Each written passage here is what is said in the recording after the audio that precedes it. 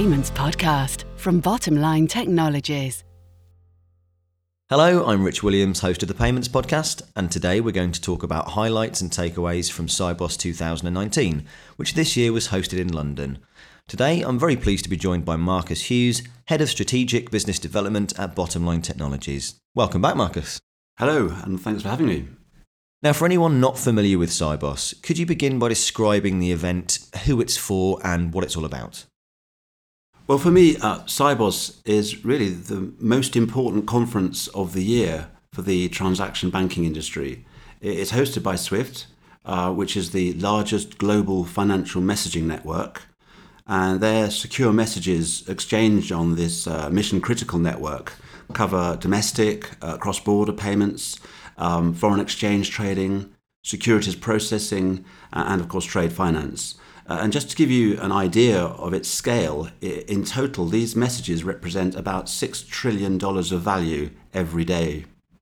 And Sibos is therefore really the go-to place for the latest expert views on where the industry is heading. And this year's Sibos in London attracted more than 11,000 professionals from banks, fintech firms, and consultancies from all around the world. That's a record in terms of attendees. And as always, it was a highly enjoyable and informative event with really great networking. Thanks, Marcus. So what were the biggest topics for you this year? Well, as usual, discussions covered a wide range of topics: payments, compliance, data security, there were standards, securities processing, modernizing trade finance, one of my favorites, and of course, digital innovation. But for me, the most important topics were really ISO 20022 and what do banks need to do about this imminent large-scale migration and how they're going to benefit from it. Second was how a major cross-border payments initiative called GPI is really helping to make payments faster, more transparent, and easier to trace. I guess third was the rise of real-time payments, which are being adopted now all around the world. And finally, what are the new challenges and opportunities really in compliance and the fight against financial crime? Okay, plenty of big topics there to explore further. Could you tell us more specifically about ISO 20022, please? So this is a really important program, and it goes across multiple market infrastructures. The good news is that this message schema, known as ISO 20022, is now globally accepted as the best way to standardize and modernize all payments and financial messaging. So the adoption of a network-independent standard will make interoperability so much easier. The bad news is that the migration from SWIFT MT-FIN to ISO 20022 is going to require intensive preparation, and actually the deadline dates are already getting closer by the day. Well, one major obstacle is the difference between ISO and FIN messaging. The migrations mean that banks need to carry out a load of alignment work and even implement some temporary solutions which they'll be using for a few years until this multi-phase migration is completed. It is a complex process, but ultimately it's going to lead to more flexible and detailed messaging, which is therefore significantly more useful for the whole industry. What challenges do you foresee with the migration to this standard? Well, systems are going to need to be able to process more data and at faster speeds to cope with instant payments and messages. We need to remember that the ISO 20022 message contains substantially more data than legacy formats, in fact 2 or 3 times more data. During the transition period of coexistence, there's a major risk of data being truncated. The natural tendency for different flavors to emerge is also a challenge. By that I mean one market infrastructure will require certain fields to be populated, whereas another market infrastructure will require these fields. So it's going to be very different. And some market structures will adopt a big bang approach to migration. That's a one-step migration. But others will undoubtedly choose a multi-step migration. So it's going to be highly challenging for banks to keep pace with all these nuances and variants. And in summary, then, many banks will face large, costly projects touching many parts of each bank, and its systems. I don't think it's really an exaggeration to say that the ISO 20022 migration could be the European payment industry's greatest challenge since the launch of the euro. Wow. And is there a scheduled timetable for this migration, Marcus? Yeah, and it's tight. So the plan is that by 2025, ISO 20022 will be adopted globally for all payment messaging. In the near term, major changes are being planned for several European payment market infrastructures.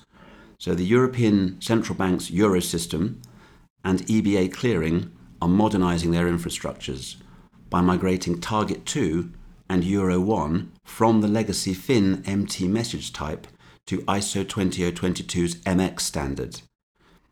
As many listeners will know, Target 2 and Euro 1 are both systemically important high-value payment systems, and the deadline for all this migration is November 2021, very soon. The US Fedwire and CHIPS payment systems are going to be following close behind, with migration set for 2022, with the rest of the world following suit by 2025. What's more, the global financial community has decided to start migrating cross-border payments to ISO 20022 from November 2021. So the CBPR Plus Market Practice Group is defining ISO 20022 usage guidelines in preparation for this very ambitious migration. As early as 2023, we're expecting ISO 20022 will dominate high-value payments, covering 79% of volumes and 87% of values across the whole world. On this big subject of ISO 20022, it's actually worth noting that some countries, such as China, India, Japan and Switzerland, have already made the move to ISO 20022 in recent years, so they've got a good head start, and they're obviously benefiting from those changes. Well, there's a lot of dates there for our listeners to take notice of. Marcus, what are the main advantages of ISO 20022 compared to more traditional MT FIN messages? Well, the switch to ISO 20022 or MX standards will allow payments to carry a great deal more structured data, as well as standardizing payment formats that were previously inconsistent. So regulators love this, and they're pushing the move to ISO 20022 because it's going to make it easier for banks to comply with requirements for transaction screening and AML reporting. Another important advantage is that ISO 20022 messaging is going to really increase efficiency. So this will result in lower cost and higher straight-through processing rates. The increase in information provided in these messages can also be used to enable easier real-time tracking of payment messages, and it's also going to reduce the risk of errors, as users will be able to include additional payment details and references, which will help reconciliation. So MT FIN and ISO 20022 messages are going to coexist for 4 years until 2025. In 2025, SWIFT support for the MT 100, 200 and 900 message types is going to end. At this stage, no end date's been set for securities messages, which are category MT 500, nor for the messages for trade finance, which is MT 700 series. And to support this migration, SWIFT's going to offer a central translation service accessible via API. This is going to help format conversion between MT and ISO 20022. Most important, the service will also store any truncated data and the original message, so available for investigation. At Bottom Line, we've already worked extensively with ISO 20022 formats. So, for example, SEPA transactions and the recent switch to ISO 20022 in Switzerland. And we're looking at ways to make this multi-phase transition easier for our customers around the world. Thanks, Marcus. So companies need to start planning and talking to the experts like Bottom Line, and certainly our customers should be doing that as well. Moving on to the next topic, could you explain some of the background of the SWIFT GPI and why it's so important, please? Yeah, this is a really hot topic at Sibos, perhaps the most important focus of the whole event, I would say. GPI stands for Global Payment Innovation. Although the industry really has universally adopted the acronym GPI, this initiative was launched only 3 years ago, and it's already enabling fast, traceable and transparent cross-border payments on a large scale. Its traction and success has really been pretty impressive, to the point that for me, GPI is probably the single most important initiative by SWIFT, I'd say in the last 15 years or so. The statistics are impressive. There's 600 banks live. Over 50% of SWIFT cross-border payment messages, which are known as MT103s, now go via GPI. That's more than $300 billion of value per day. And 40% of those GPI messages are being credited to the beneficiary within just 4 minutes. That's not bad at all compared to the 2 or 3 days that just a few years ago were the norm for SWIFT messages. And 90% of GPI messages are now being settled the same day. So tremendous progress. This brings significant benefits to a treasurer in terms of speed, reliability and predictability. So we can see an end to those old complaints that SWIFT cross-border payments are slow and opaque and inefficient. That's all very exciting. And how does Bottomline fit into all of this?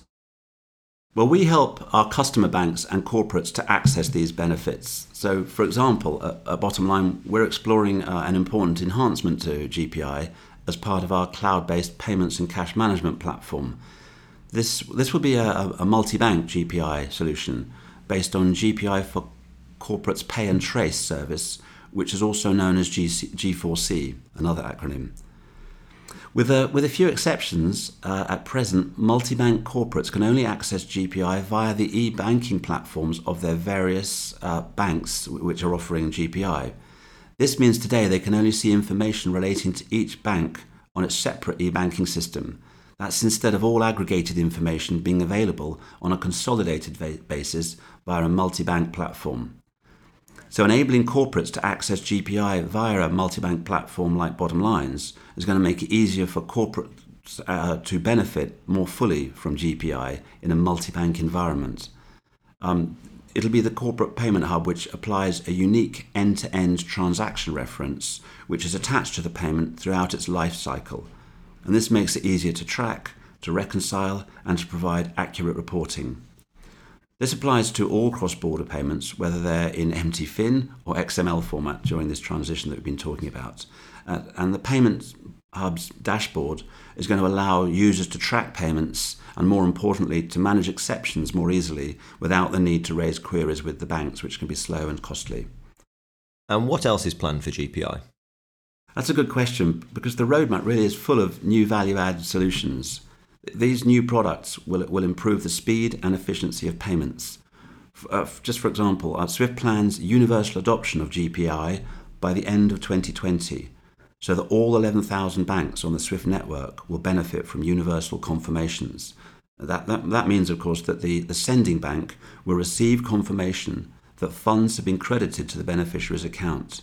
Today, hundreds of banks are already providing this confirmation, but this will be extended to all banks, whether a bank is on GPI or not.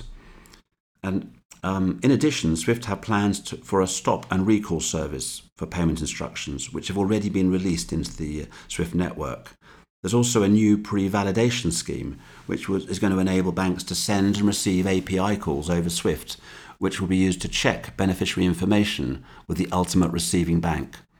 This information checking is performed before the payment is made, so the banks will then be able to quickly correct any errors and thereby reduce delays and costs of payments that might get misdirected. Incorrect beneficiary information on payment instruments is responsible for over 50% of rejected cross-border payments.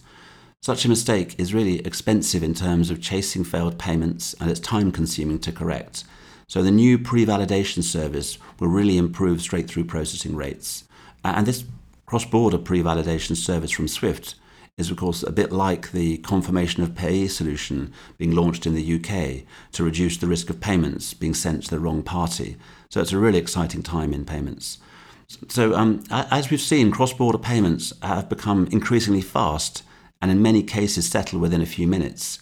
But between 2 and 5% of cross-border payments are subject to inquiries or investigations. This results in a delay in these problem payments being settled. And this delay is often due to compliance checks, but not always.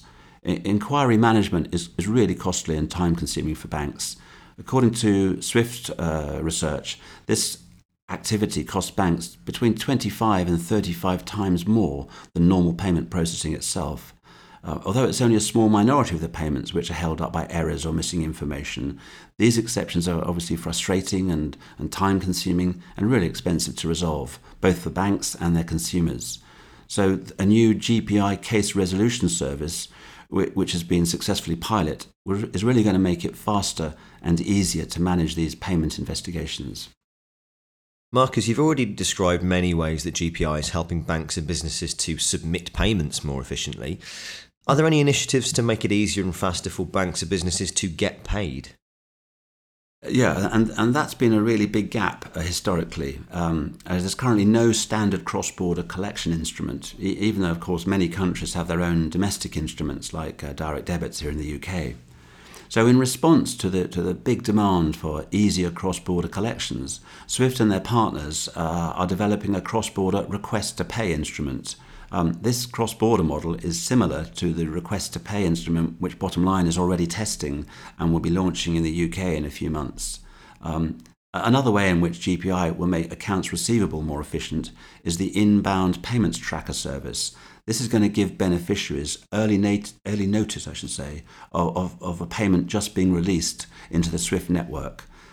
This was really going to improve cash flow forecasting, and it's going to make it easier to manage all those reconciliation processes. Jumping back to payments again, and specifically cross-border real-time payments, is that something that's likely to happen anytime soon, as there are now so many domestic real-time payment schemes in place or being planned? Yeah, there's some really encouraging progress on that front too. At last year's Sibos in Sydney, which I really enjoyed, a fantastic venue for the event, SWIFT showed that real-time cross-border payments could be supported by directly connecting GPI with domestic real-time payment systems, in this case Australia's new payments platform. Settlement could be achieved in less than a minute from around the world. This work in instant payments has continued, for example, linking GPI with Singapore's real-time payment system, which is called FAST. These domestic real-time payment systems are running 24/7, which makes a big difference, of course. This means, of course, that a payment can reach a beneficiary in Singapore or Australia any time of the day or night without having to worry about local cut-off times. This is like the real-time payments express solution, which Bottom Line has developed with our partner bank, Starling. This means other banks around the world could make and receive real-time payments into the UK faster payment system without even needing to join the scheme. So really streamlining that process. So are global real-time payments becoming a reality now? And what's happening with real-time payments in Europe specifically? Yes, real-time payments is another major trend around the world. According to SWIFT, there are now 46 real-time payment initiatives that are live, and there are another 12 initiatives being planned or underway. In Europe, there's good progress on real-time payments. EBA clearing scheme called RT1 is really leading the way for adoption of real-time euro payments across Europe. They were the first pan-European infrastructure to launch SEPA Inst credit transfers at the end of 2017. And they already have a good reach to some 2,300 banks across Europe, and they're processing over 2 million transactions a week. So this is a very good start. But regarding the big question of when mass adoption is going to be achieved, it is worth remembering that in the UK, our faster payment service took 10 years to reach the now impressive levels of £1.7 trillion in value per year and 2 billion transactions in 2018. So we do need to be patient, I think. I also believe the proposed pan-European request-to-pay instrument is a really exciting initiative, and this does show great promise and could in fact accelerate the usage of real-time payments across Europe, I believe. Another initiative, in May this year, the European Central Bank launched another program to extend the reach of instant cross-border payments by enabling GPI transactions to be settled via their TIPS system. So TIPS stands for Target Instant Payment Settlement Service, and it enables instant crediting of accounts at beneficiary banks all the way across Europe. And so far 20 banks are participating in this trialling and so on, but it has great potential. Based on what you've said so far, this is a rapidly changing environment and industry that we're part of. What's Bottom Line's role in this, Marcus? So this progress in real-time payments is great news for Bottom Line, since the approach being adopted in the European Union and in the US is similar to the UK's new access model, which was developed several years ago to provide easy and cost-effective access to the UK faster payment service. Bottom Line was one of the first fintech firms to become accredited as an aggregator service provider. That's how we've enabled banks and non-bank institutions to obtain direct technical access to the faster payment central infrastructure. And this proven expertise positions us really well to help with other countries who are adopting real-time payments and using similar models. With all these real-time payment schemes planned or in place already, what trends are we seeing in relation to fraud, Marcus, and are we seeing that getting better or worse? Yes, that's really an important challenge. Payments are definitely becoming faster, both domestic and cross-border payments, as we've seen. But banks do, of course, need to balance this market demand for faster payments with the regulatory requirement for proper controls on financial crime and risk management. One worrying aspect about the increasing adoption of real-time payments is that faster payments can also become faster problems. But by that I mean, with faster payments, there's a real-time risk of fraud. Hence, control systems need to operate in real time, or else fraudulent payments will already have been released before the alert is raised. With the increase in cyber fraud, it's really essential that banks and businesses up their game so they can ensure they have multiple layers of defence. This can help them keep ahead of the fraudsters. Obviously, security policies and procedures, as well as training, they're all vital for protecting an organisation against cyber fraud. But it's technology above all that has a key role to play. So it's essential to encrypt data, whether it's at rest and data in transit. But it's not just the case of protecting customer data. It's also vital to do everything possible to detect and prevent fraudulent payments. So payment systems really must have a secure internal control framework, like secure access, segregation of duties, four eyes approval workflow, full audit trail, and multi-factor authentication. Another valuable technique is to deploy transaction and user behavior monitoring. This helps to detect unusual activity, and this strategy really should form part of a bank's layered cyber defense. Advanced analytics and profiling of user behavior and transactions enables the system to understand normal transaction patterns and user behavior. This data is then used as the basis for detecting abnormal and potentially fraudulent transactions in real time. A powerful fraud analytics system combines rule-based detection with machine learning, which enhances the rules engine to reduce false positives. In this way, machine learning kind of updates the system continuously. Today, a payment fraud prevention system must have the ability to flag suspicious transactions and block those potentially fraudulent payments in real time. That's because it's important that these suspicious transactions are stopped before they're released onto the payment or messaging network. Was there any news this year on the growing adoption of APIs? Well, APIs are already well established as a secure means of communicating between systems, and they're really widely used in many day-to-day business activities, such as aggregating information on hotel and travel booking websites and so on. But in recent years, APIs are having a really major impact on the financial services industry. So the growing adoption of APIs is driven by new regulations, such as open banking and PSD2. It's also driven by the emergence of fintech firms, which are using cloud-based techniques to help systems communicate with each other. And really it's the consumer or customer user experience and their preference for intuitive and fast systems, which is really driving the adoption of APIs in payments. But the industry's approach is fragmented, and worryingly, this really risks introducing friction. Unfortunately, this is in direct contradiction to the objective of using APIs to deliver a frictionless user experience and to connect innovative new ecosystems. So when implementing open banking, the Competition and Markets Authority did recognise the importance of standardisation and interoperability. So it required the UK's 9 top banks to collaborate and develop a common API. So this makes it easier for third-party providers to exchange data and bank account information and to initiate payments, always with the customer's permission, of course, in order to deliver new services. In practice, the APIs used by the CMA9 are not identical regarding procedure and content requirements, but in broad terms, they do have a common standard API. On the other hand, the European Commission has taken a completely different stance. They felt that imposing a single common API standard was anti-competitive. So the European Commission left the technical details of PSD2's APIs completely open, encouraging market forces to define them. Unfortunately, this position really risks creating a fragmentation, and a number of different consortia have been formed to develop their own APIs at a national or regional level. Probably a good example of this approach is the Berlin Group, which has about 40 banks and payment associations, and they've been defining a common API standard called Next-Gen PSD2. But this is only one of several other initiatives that have been set up in Poland, Slovenia and France, for example.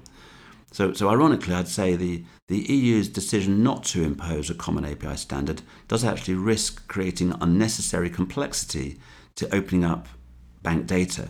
This is because different banks and countries across the European Union are adopting different API standards, and that in turn really puts at risk the PSD2's timeline and could ultimately impact the success or failure of this really ambitious undertaking. So other countries around the world who are adopting APIs and open banking principles, they face the same risk unless they opt for some common standards and start making sure this is coordinated globally. What's SWIFT's position regarding APIs, Marcus? Well, the financial services industry is definitely starting down a path towards an API-centric world. And SWIFT is, of course, adapting to this new normal of using APIs to exchange data. So they're developing an API ecosystem which is going to make data consumption easier. They're planning to coordinate the development of API standards globally, not just for Europe. And as a second phase, SWIFT proposed to deliver an API platform for their bank customers. In other words, they're looking at becoming an API aggregator. The bottom line, I think we really welcome SWIFT's approach to API standardization, and they're very well positioned to coordinate the development of open API standards. They've definitely got strong credentials for this kind of work, and they're already the registration authority for ISO 20022, and so they maintain the content and integrity of this messaging format. So this is really a logical extension into APIs for SWIFT. As we come now towards the end of this podcast, what do banks and financial organisations need to prioritise going forwards? The first thing I'd say is that there's never been a period of such unprecedented change in the payments world, with so many innovations and new regulations. For this reason, it's important, probably more important than ever, that banks work with trusted advisors who can help them develop a digital strategy and help them move forward faster and more cost effectively. Cloud-based payment solutions have a really important role to play in this journey towards digitization. I'd say open, instant, and cyber are three key buzzwords to bear in mind. Open banking APIs, real-time payments, and cybersecurity are all areas where banks need to focus and where they can upgrade their own operations and differentiate their customer propositions. So banks should make sure they have easy and secure access to the growing range of real-time payment systems all around the world, as well as getting positioned to be proactive in open banking. Adoption of cloud-based solutions is helping banks to manage their costs and insulate themselves from some of the complexity of the many changes going on in the marketplace. And this way they can also future-proof themselves. In the exciting area of open banking, it's really important that banks capitalize on this opportunity to develop account information services and payment initiation services, rather than just doing the minimum to comply with these new regulations. But the key message is banks don't have to undertake these projects all on their own. There are fintech firms out there with the expertise and the technology to help.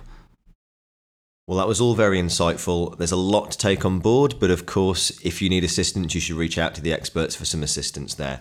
And Marcus, thanks once again for joining us. Thank you, my pleasure. Unfortunately, that's all we have time for today. We'll be back with some new podcasts very soon, and in the meantime, you can listen to more episodes on all things payments at the touch of a button using your preferred provider. And we'll see you all next time.